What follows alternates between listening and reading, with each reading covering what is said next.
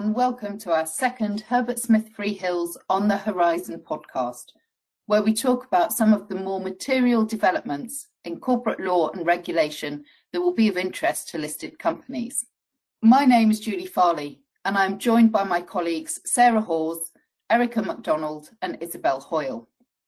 In this podcast, we're going to be discussing some of the key developments which we expect to see in the next 6 to 12 months that companies are going to have to familiarise themselves with and adapt to, whether that's in terms of interactions with Companies House or fundamental reforms around audit and corporate governance, or changes to the listing regime. So, Sarah, to start us off, could you give us an update on the proposals around Companies House, and in particular what companies need to know about and do as a result? Thanks, Julie. Yeah, of course. So following the government's white paper on Companies House reform that was published in March 2022, and of course we covered in our June 2022 episode of this podcast, well, in September this year, the government laid the Economic Crime and Corporate Transparency Bill in Parliament. Now, it's the bill that contains, among other things, the draft amendments to the Companies Act 2006 to facilitate the reform of Companies House. Now, the bill's had its first and second readings in the House of Commons and completed a very lengthy committee stage with multiple amendments proposed, and it now awaits report stage back in the House of Commons. It will then also need to go through the Lords before it reaches all-important royal assent, and we'll expect that to be in the first part of next year. Now, as I know we've said before, but given the magnitude, I think it merits repeating, once implemented, these reforms will result in the biggest change in the role of Companies House since it was created in 1884, turning it from a largely passive recipient of information into a much more active gatekeeper. So under the draft Companies Act provisions in the bill, Companies House will be given the power to query any filings, including company names, that appear erroneous, anomalous, suspicious, which may impact the integrity of the register in some way or the wider business environment. It'll also have the power to request further evidence and ultimately to reject the filing. Companies House will also have the new power to remove material from the register much more swiftly and in wider circumstances than is currently the case, and it will be able to require all information to be filed electronically. Identity verification requirements will be introduced for all new and existing company directors and the equivalents for other entities, for all people with significant control, and for all people filing information with Companies House. And it will be UK company formation agents that register with Companies House who will be able to conduct those checks on companies' behalves. And any directors or PSCs who don't verify their identity will commit a criminal offence and or incur a new civil penalty. Companies that have an unverified director will also commit a criminal offence. The bill also contains provisions introducing registration and transparency requirements for limited partnerships. Now, the proposals follow reforms first mooted by the government to UK limited partnership law back in April 2018, try and strengthen that legal framework and limit the risk of limited partnerships being used for illicit activities. So look, in terms of steps companies can be taking now to prepare, well, there will be a long implementation list for every company and every group of companies once the bill is made and once we have a better idea of timing. For example, companies will need to start gathering a list of all their directors and those who file information at Companies House for the company so that their ID can be verified in due course. Companies will need to decide whose or which email address or even set up a new email address to provide to Companies House for their correspondence. And companies will also need to review their entire director appointment processes so that the ID verification piece can be built in and they can be doubly sure that confirmation of appointment is submitted to Companies House as soon as possible. But look, I think that's enough for today on the topic, Julie. We can tell you much more about those implementation lists in a lot more detail once we have commencement dates for the new provisions. Great, thank you, Sarah. So some really major changes on the horizon for all companies there. Now moving on to the listing regime. So we had the Hill review of the UK listing regime back in March 2021. and that contained various recommendations, some of which have been implemented and some of which are still a work in progress. One of the recommendations was to overhaul the regime for existing listed companies who want to raise additional capital. So what's the latest news on that, Erica? Yeah, thanks, Julie. That's right. So in July this year, the Secondary Capital Raising Review was published, and it made several recommendations, all of which have been accepted by the government, and when implemented will make secondary capital raisers much quicker, easier and cheaper. Now, one of the things the review looked at was ways to facilitate bigger placings, so to enable companies to raise more money with less regulation.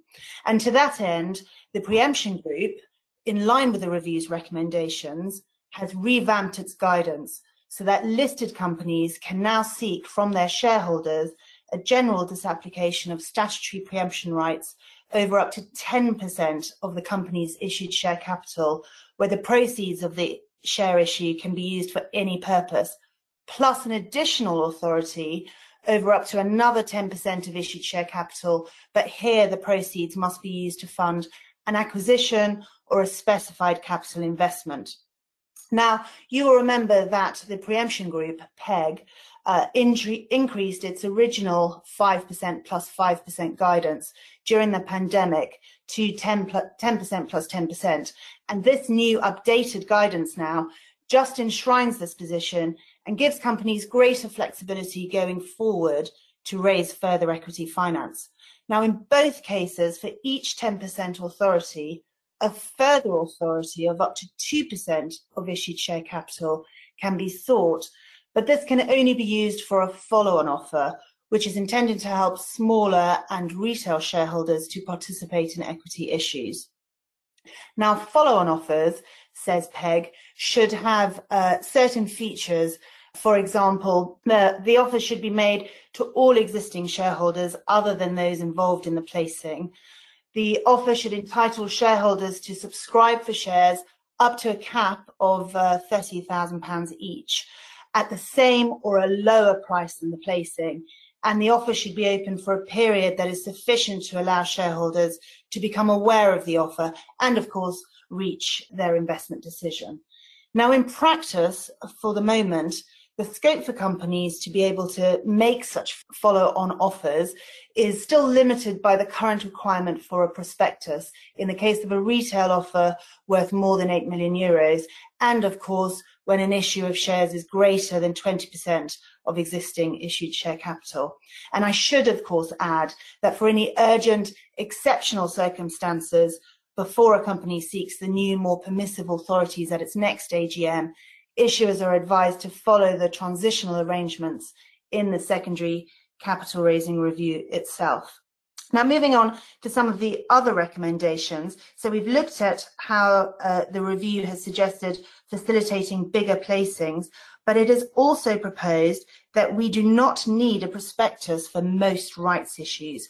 It has recommended that the threshold for producing a prospectus be increased from 20% of the company's existing share capital to 75%, and to align this with the ongoing reform to the prospectus regime, which means that most secondary capital raisers will not need a prospectus and therefore won't need a sponsor or indeed FCA involvement. So you can see how this would make it much quicker, easier and cheaper for existing listed companies to raise more money. Some of the other recommendations are around truncating the timetable for fundraising, and this would involve amending the Companies Act so that notice periods for general meetings other than AGMs should be shortened to 7 clear days from a minimum of 14 clear days currently, and also the period for which an offer must be kept open should be reduced from 10 business days to 7 business days. So shortening the timetable will clearly make it easier for companies to raise more cash. Now, the review also looked at how best to involve retail investors, and it said that due consideration should be given to retail investors at all stages, including how to involve them as fully as possible. And we've seen already with the PEG guidance that I've just described how those follow-on offers will help to involve retail investors more. There was also a bit about modernising the way shareholders hold their shares. And this here we're talking about dematerialisation and digitisation, so that all shareholders should hold their shares in digitised form. And this will make all listed company corporate actions quicker and easier. And in fact, a digitisation task force has already been established, and we're expecting it to publish its final recommendations in the spring of 2024. Now, as I've said, all these recommendations have been accepted by the government.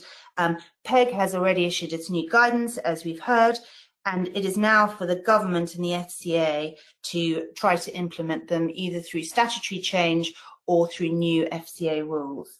And actually, Julie, if you wouldn't mind, just a quick word on UK prospectus reform generally. As listeners may be aware, recently the Chancellor announced a package of reforms known as the Edinburgh Reforms, which the government says is aimed at driving growth and competitiveness across the financial sector.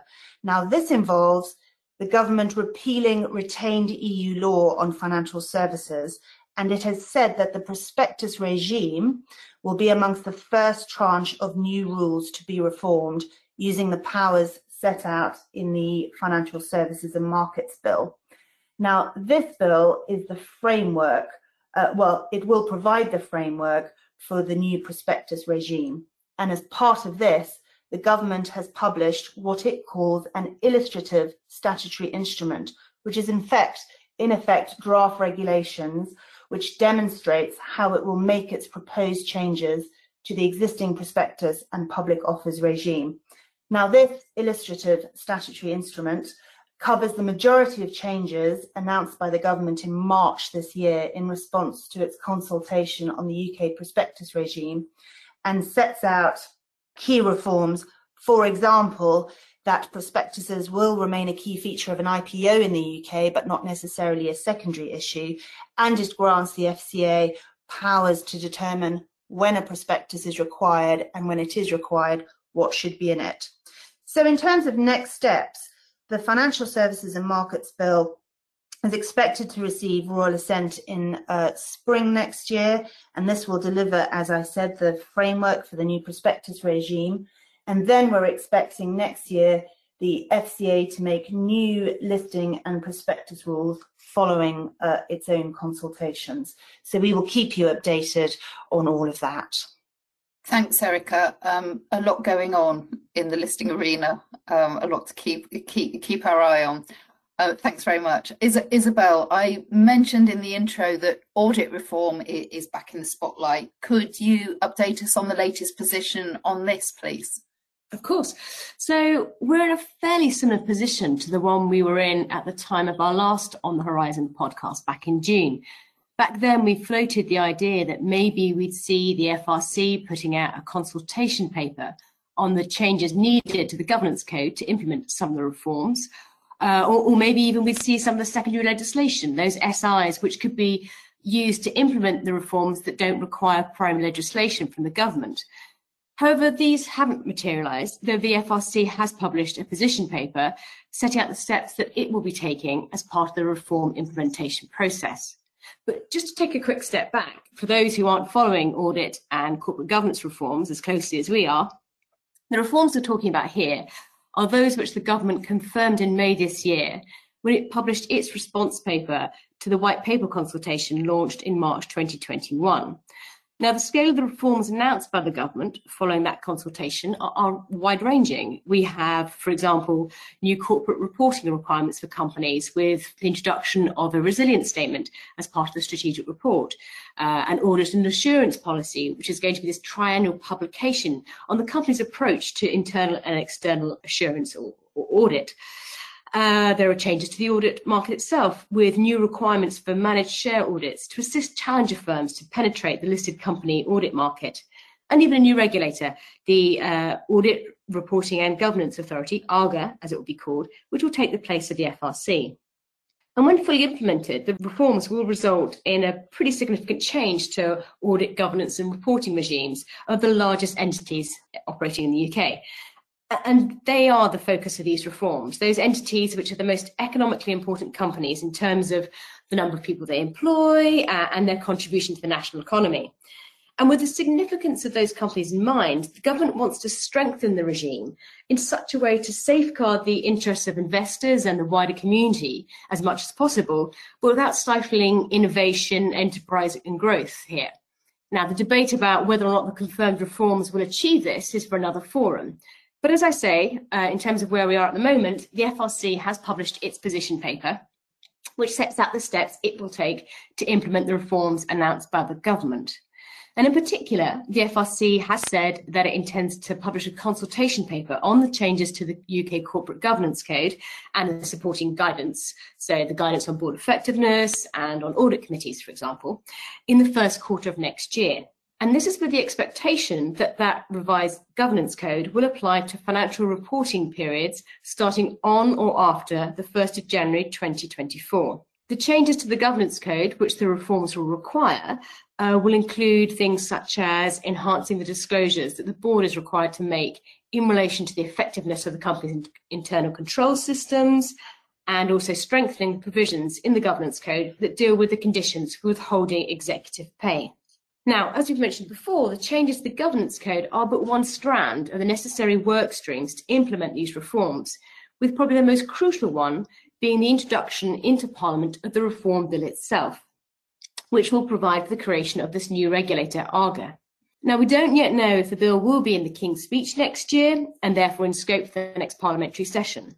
But if there is to be a chance of hitting that 2024 timescale floated by the FRC, I think the draft bill needs to be in Parliament in the near future. As I've said, the scale of reform is pretty extensive, and companies are going to need time getting their affairs in order, putting in place the necessary procedures and reporting lines ahead of the commencement of these new measures. And that's where we are at the moment, Julie, and how we can expect things to pan out over the next few months. By the time of our next On the Horizon podcast, I hope we will have a much clearer idea on the timing of the implementation of these reforms. That's great. Thank you. Thank you, Isobel. And in fact, thank you, Sarah, Erica and Isobel for updating us on all of those areas. And thank you too to our listeners. We hope you found this podcast helpful. We would welcome any feedback you may have on it. And we look forward to you joining us again in 6 months' time when we give our next roundup. Thank you. Bye-bye.